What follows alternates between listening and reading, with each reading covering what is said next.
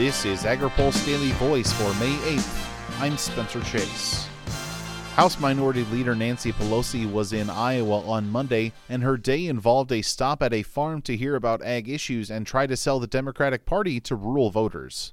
Pelosi has been vocal in her opposition to the House Farm Bill proposal, going so far as to say the legislation should not be taken seriously. In Iowa on Monday, she said she was watching to see if House leaders would bring the bill to the floor. If they do, she told members of the Iowa Farmers Union that House Democrats would vote with them.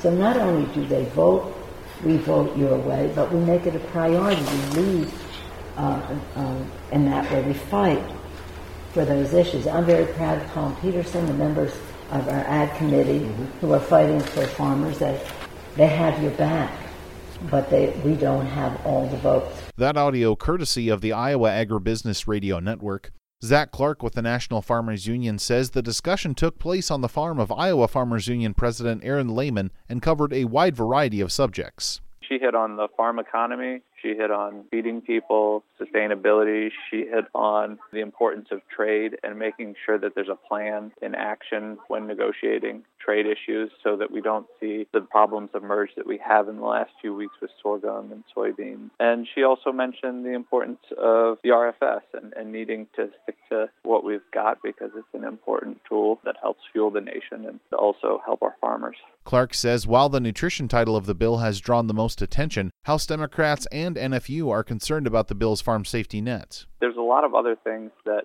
I can't speak to whether they're close, but from a farmers union perspective, they're problems. And so highlighting those challenges to the leader seems like a very important endeavor. Pelosi said the farm bill should be an opportunity to think about farm policy decisions legislatively and recognize the role of agriculture in the broader economy. The House Farm Bill is expected on the floor next week.